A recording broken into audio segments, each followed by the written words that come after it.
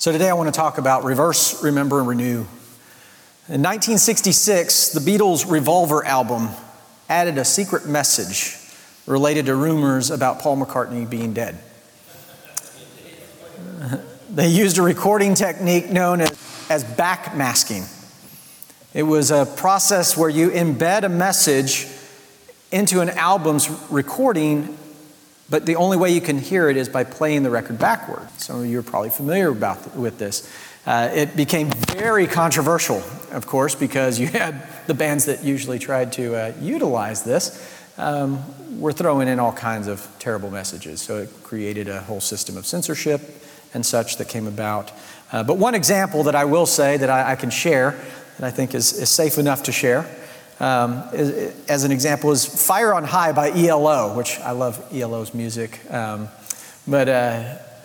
when you play that particular track, it's kind of this weird, eerie sound as you play it forward, and there's this going on in the background. And when you play that in reverse, though, it says the music is reversible, but time is not. Turn back, turn back, turn back. Like an album that's been backmasked, turning the record of messaging backwards is sometimes good for us. I think all too often we find ourselves coming to church each week, listening to that weekly sermon and saying, what's next this week for this week now and where I'm at. But unfortunately, like our family that we have been adopted into by Christ, we can forget a much bigger picture that's happening, a much bigger story, and a much bigger message that's being shared. And so sometimes we need to stop and actually look and go backwards with some of what we've heard to actually enlarge what God may have been saying. That's kind of how His providence works, though. It's kind of that backward glance, and you go, ah. And that's kind of what's been on my heart a lot lately, is that ever since we've entered into this phase, ever since we had the announcement from Jordan, ever since all that ball started rolling, there's been sort of this concern and this desire and even this calling and longing for what is next, what's today. And I couldn't help but stop and actually think through for a moment, what were some of the sermons that we've heard over the past several months where maybe God had been speaking all this time to prepare us for this moment. And as I did that, it really opened my eyes and my ears in ways that I found rather encouraging, and I hope it will be for you. What I hope for us to see together is how, just like smooth stones sitting in a river where water's just rushing over them day in, day out, but the water never penetrates, we can do that here sometimes. We can have the water of life rushing over us constantly, and it just doesn't penetrate. And so today I hope that God would penetrate us with His word, that He would break in this morning as we reverse a bit and remember and maybe renew our understanding of who He is and what He said. Let's pray for a moment. Father, we thank You again for Your word. We thank You for how You are a God who is not silent, but who speaks, a God who directs, and a God who is outside of our time, outside of the moments of calamity and distress and anxiety that we find ourselves in from time to time. You are always there, though. You're working within our time. You're guiding and directing us and moving things in place, Lord, so that we would be stretched and grown. We ask now, Lord, that You would take Your word and help it, Lord, to apply to us. Not just this psalm, but Lord, as we look back and listen once again to some of the things that You have shared with us, bringing us to this day. Pray in Christ's name, amen. So I want to start by looking at Psalm 77. Dean got to preach on Asaph, one of my favorite Psalms, Psalm 73 last week. One that I have gone to time and again in moments of of discouragement and confusion. And I have seen that also help others along the way. But today, we've got another psalm of Asaph, Psalm 77. And I'm going to pick up at verse 7, which reads, "Will the Lord spurn forever and never again be favorable? Has his steadfast love forever ceased? Are his promises at an end for all time? Has God forgotten to be gracious? Has he in anger shut up his compassion? Then I said, I will appeal to the years of the right hand of the Most High. I will remember the deeds of the Lord. Yes, I will remember your wonders of old.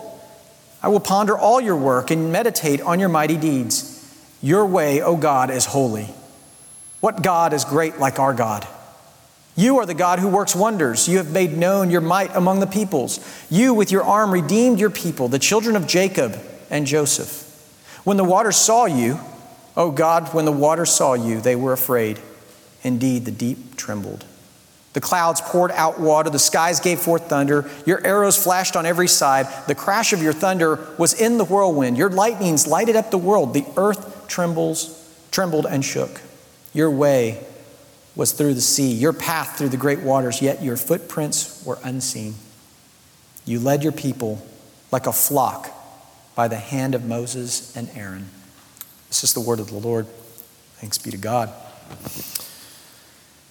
So we see Asaph once again is pouring out in a vulnerable way, very honest and vulnerable way, what he's feeling, what he's getting a sense of once again in this moment of trouble. And although the cause of what Asaph is concerned about and what is troubling him and why he's so anxious is not given to us specifically, in verse 2, it actually indicates within the Hebrew the word for trouble that Asaph uses is that it's something that is causing him to feel cramped, restricted, constricted. Asaph's feeling like he's in dire straits. He's trapped with no way out. Thus, the use of Exodus language in the second portion of the psalm makes it clear that Asaph is looking for deliverance. He's looking for a way out. So in verse 10, when he says, I appeal to the years of the right hand of the Most High, he uses this word appeal to sort of convey this act of turning for assistance. I think we've all been there.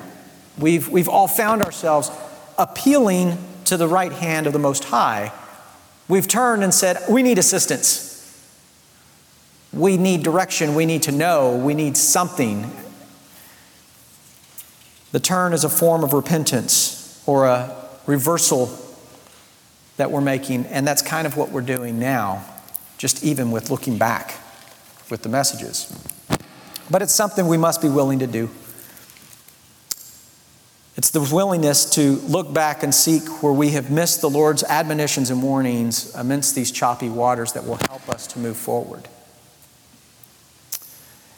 One time after we had a congregational meeting not too long ago, and I shared with you guys that at Covenant, they really kind of started when I got there, the importance of story. Learning to tell your story well. And the thing they would say is if you do not know or learn how to tell your story well, your story will tell you. And there's something about going into our story. There's something about having to look back into some of those places that were hurtful, that were shameful, that were just places we don't necessarily want to revisit because it brings memories up, it brings feelings up. You know what I'm talking about. You can think or hear a song, you can smell a scent, and suddenly you're drawn back to a place, and some of those places you really don't want to revisit again. You sort of get a queasiness in your stomach. Your body draws up a bit. Because maybe it reminds you of a childhood memory that you wished would just go away. And it had gone away for a while. But story's important because it helps us to go backwards and look and see the thread of God's grace woven in our lives that brings us right here to this moment. No matter what it looks like. Knowing that we have Christ and He has us. And so it's good for us to look back. Hindsight is 20/20. We all say that, and I think this is a moment where we can look back and hopefully see hand of grace and his woven grace through where we are. All right, so last week, let me go ahead, because we're about to just go into a recap. So buckle your seats. I'm going to run through some sermons that have spanned over a course of months. Last week, Dean brought us to Psalm 73, where we were cautioned against consumerism in the church and gaining a right perspective and attitude from Christ, to see things rightly as they should and to be reminded that God is with us and has not left us. Joel took us to Revelation 2 and called us to remember our first love, Jesus. And what does that look like when we live that out? What does it look like when we have our first love, Jesus, with us, first and foremost, when we go out in the community, when we deal with one another, when we care for one another in our homes?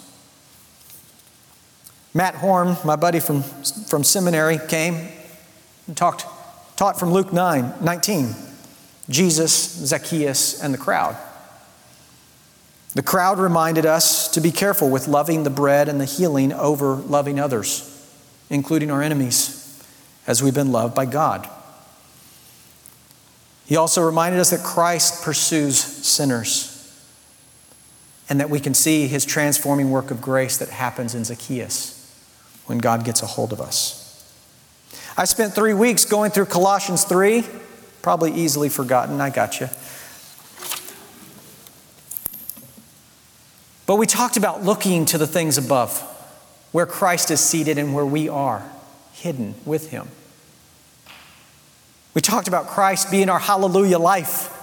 We looked at Dietrich Bonhoeffer, who found the way of celebrating life together in the midst of real persecution and suffering. He entered into that realm. We talked about family ties. We even had a nice little song that we sang together with a sha-la-la-la. The family ties we have in Christ's love together. The fixer-upper that we are in process. I also talked about the caution of the existential threat of existentialism. The cult of choice, if you will, of our day. I recently had a conversation with our neighbor that lives above us. They just moved here last semester, and they're from Shanghai, China. And sweet family, and he's studying, trying to get his MDiv. We got in conversation. I was asking him, what is the difference as he's here learning and really experiencing Western America and church and wanting to learn? And he said, I want to learn as much as I can from Western American church. And I said, well, what have you learned so far? What's one of the big differences that you've seen in your time here versus in China and what it's like for Christians? I know it's not as easy for Christians, but what do you notice about the community? He said, they're far more individualistic here, and there's far so many choices for people that they don't know how to stick together.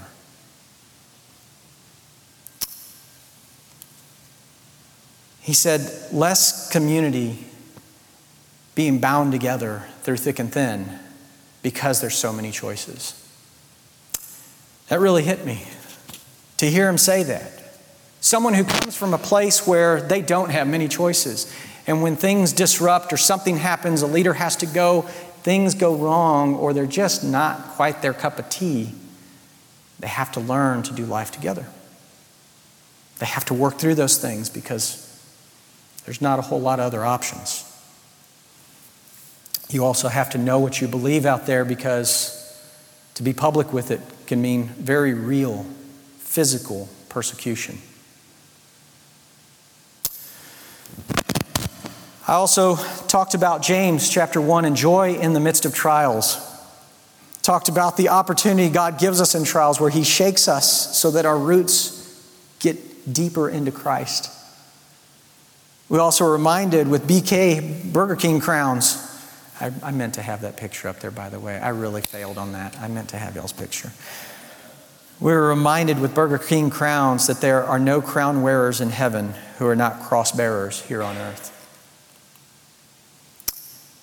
Before that, we went to Hebrews 6 and talked about our anchored hope. Christ, our forerunner, who anchors our hope and our life to himself and in the very presence of God. He secures us. He secures our hope.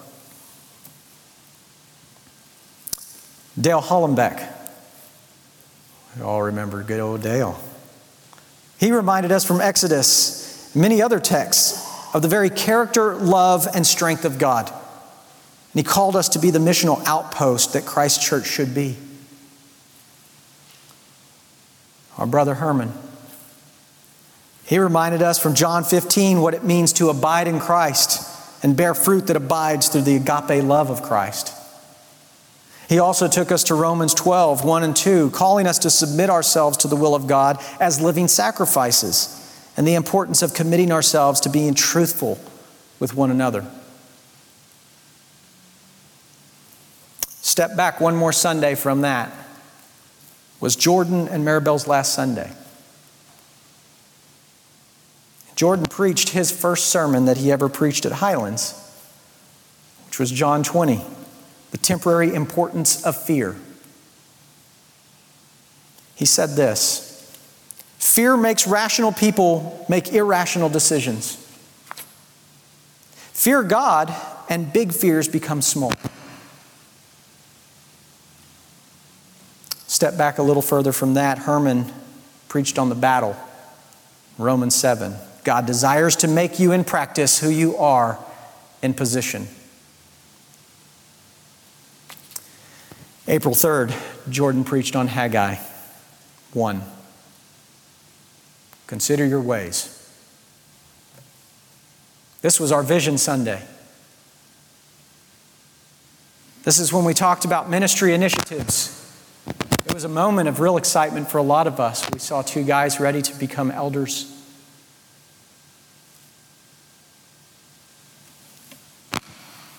Listen to all that we've heard, you guys. Just up to that point, listen to all that God has said to us in this span of time. And I hope that you're starting to get a sense of the relevance of how God in His providence was speaking to us all the way back then for the moment now. And that's what He's done throughout the life of His people. Time and again, when you read the prophets, what do? When it comes time to find themselves in distress, in a bad situation again, the prophets would come and invoke the story of God again. Look backwards, you guys. Remember who delivered you from Egypt. Remember who took your fathers from here and brought them forward and brought them forward. Remember what was said back here by the prophets that you have forgotten. Listen, hear, obey. Turn back to Him. Trust Him. Remember that He is with us and He is for us because He has covenanted Himself to us. And so even when we fail, He will not fail.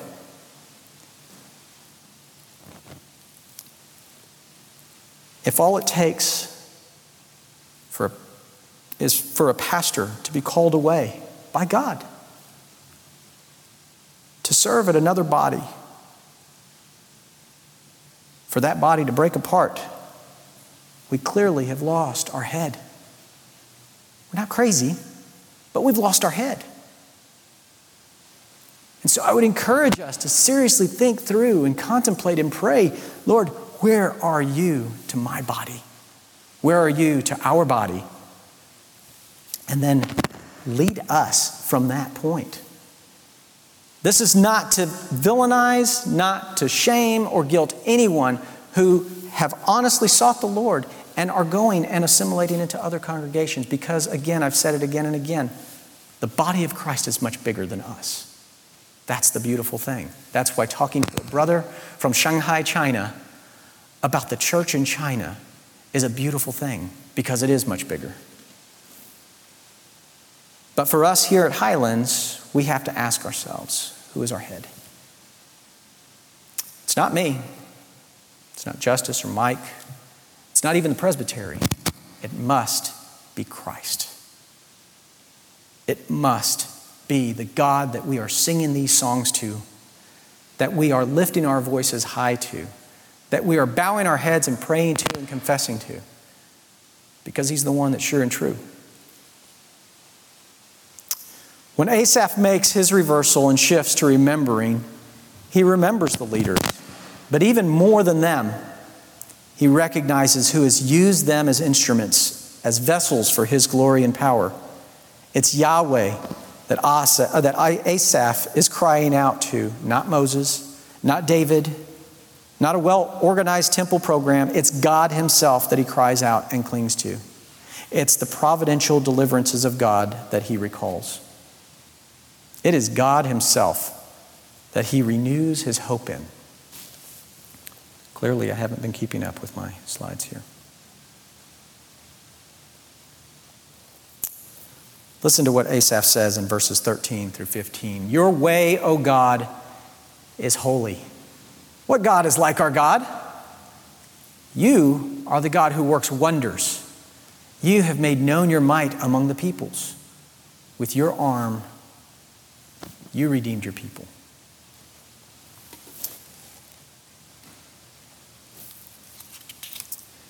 Like Asaph, we need to renew our hope back into the right head of this church. But first, for our own lives, we need to assume Christ's headship all over again sometimes. That's kind of like when Jesus says, daily take up your cross and follow me. There should be that daily renewal of, Lord, you are my head. Lord, I follow you. Where you go and where you call, I will go. I will follow. Paul reminds us in Colossians, seem to keep coming back to Colossians, don't we? Colossians 1, 15 through 23, for by him all things were created in heaven and on earth, visible and invisible, whether thrones or dominions or rulers or authorities, all things were created through him and for him. In other words, leaders and authorities are at God's disposal. So when shifts and changes happen, that's the Lord at work. But he hasn't forgotten his people. They're for him. And he is before all things, and in him all things hold together.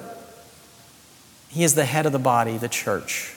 He is the beginning, the firstborn from the dead, and that in everything he might be preeminent.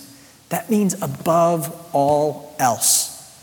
All the things that we might want and feel like we really, if only we had this or that, he has to be preeminent.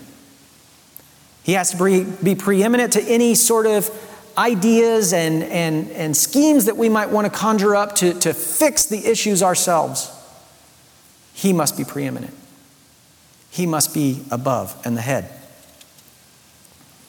Colossians 2:19, Paul goes even further. He says, he is the head. Jesus is the head, from whom the whole body, nourished and knit together through its joints and ligaments, grows with a growth that is from God. We're all but pastors and elders, or pastors, elders, leaders, congregants. We are all servants to the Most High God. There's no one called to come and sit and just ride out the Christian life. We are all called to serve. We are all called to pitch in and build up the body, to encourage one another, to lift up the Lord together, to pick someone up when they're down. We are called to do that together. And he has gifted and given us abilities and strengths and ways of doing that, no matter what our age, what our stage is. The Lord has done that. So, one more message from the past, and it's one that I kept saying, well, I've already preached that. I can't come back to that. That's like rerun, right? Well, here we are. I'm going to go ahead and rerun it a little. The first sermon I ever preached here, do y'all remember what that was? Jeremiah 29:11. It was during the misquoted series that we were doing. For I know the plans I have for you, says the Lord. We talked about the shalom of God. God's peace, that it's not necessarily the word prosperity like in the NIV, it's actually welfare. It's ultimate blessing and a peace that comes because the presence of God is with us. We are bound to Him. And it gives us a sense of peace that circumstances cannot rob us of that joy and that peace that He gives us.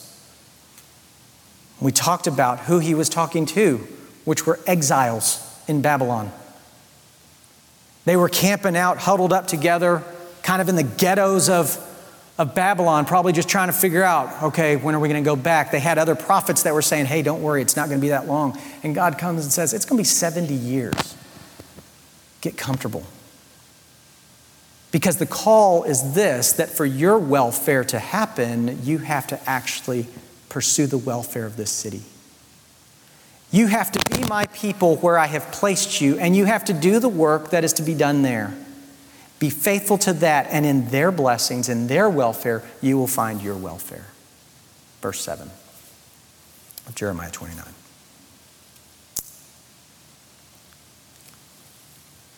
I have a little bit of an affinity for providence at work because our whole journey here has been quite a work of God's providence. I shared my story. One message I forgot to mention was the look and live. Moses and the fiery serpents, you remember that? And in that sermon, I shared my testimony of where I met Christ, where Christ rescued me, where He found me at a place where I was getting ready to take my life, and He stopped me dead in my tracks with His word. When all hope was lost in my heart and in my mind, and in many people's minds as well, I had fallen so far away that there was no hope. There was Christ. There was forgiveness. There was grace and strength to move forward. And as I began to look backwards and see how God had worked His grace, I've had to do this. In fact, I had to do this as an assignment not too long ago before I graduated, where we had to go back to our story and look back and actually write about the graces of God woven through our stories of our childhood. And it's a beautiful thing to look back and see where things that I faced as a child with abuse and neglect and other things that I would not want to talk about on a regular basis, if only to share what Christ has done and how God, in His wonderful loving grace and providence, carried me through and uses that even today to minister to others, to help others in those moments. To look back at providence and see that a hailstorm that destroyed our house right as we started trying to come to covenant, 3 years before we were actually going to make it, 4 pretty important major deaths in our families, a wedding, all of which I was there and able to be with. We were there to be with our family. Continued to push this covenant thing on and on and on. I kept pushing it down the road, and I kept thinking, maybe this is God just saying, no, this isn't it. I was right, it was a pipe dream. You have no business moving your family, selling all these things. No, just stay where you're at. That's probably it. I literally saw God. We have seen God work in ways when we look back where He just dropped things. But even those hard moments became ways of Him providing. That delay set us up to a place where we sold our home and we had actually made quite a decent bit of money on the sale of it because the housing market started to climb right at that point 3 years later. In the midst of those funerals, we were able to be with our family and comfort them. I was able to marry my cousin and his wife. It was amazing to see this. And then there was a Van Gogh armoire and a Star Wars dresser that I made that I was commissioned to paint and create for a family and their kids. That turned into free airfare so that we could come and visit Covenant when it was time. They all worked for Southwest Airlines, and they just happened to call up and say, hey, I know you mentioned you're thinking about seminary. If you ever need tickets or anything, let us know. We've seen God provide in ways where things just seem so hopeless. and frightening, because he works in a providential way. He works far outside of our realm, and yet he's right here beside us. So I hope that today we would see that with Christ as our head, with the Lord before us and over us and with us and in us and through us, that there is always hope in every situation, every circumstance. And that whatever may befall, he will carry us through. He holds us fast. He'll see us to where we need to be. I love how brief and lovely the writer of Hebrews puts it in Hebrews 13:8. Jesus Christ is the same yesterday and today and forever.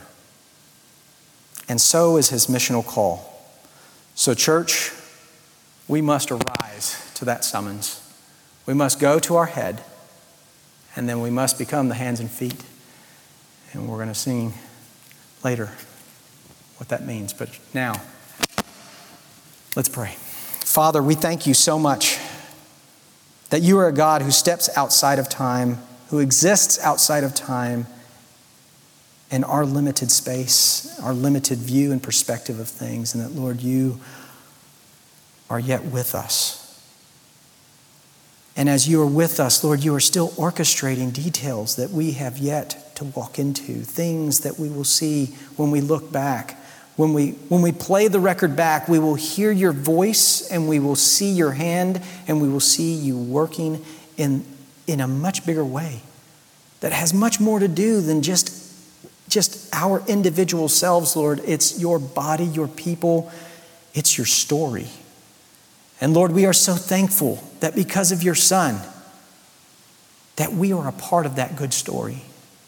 That we have been by faith welcomed into that amazing and beautiful story that will end with the restoration and the culmination of one huge congregational assembly where we will celebrate and we will rejoice and we will feast together at the same table. But now, Lord, we ask you, where we are right now, that you would just renew us in your headship. That you would help us to remember that you are our God and we're your people. And Lord, that we would listen and obey.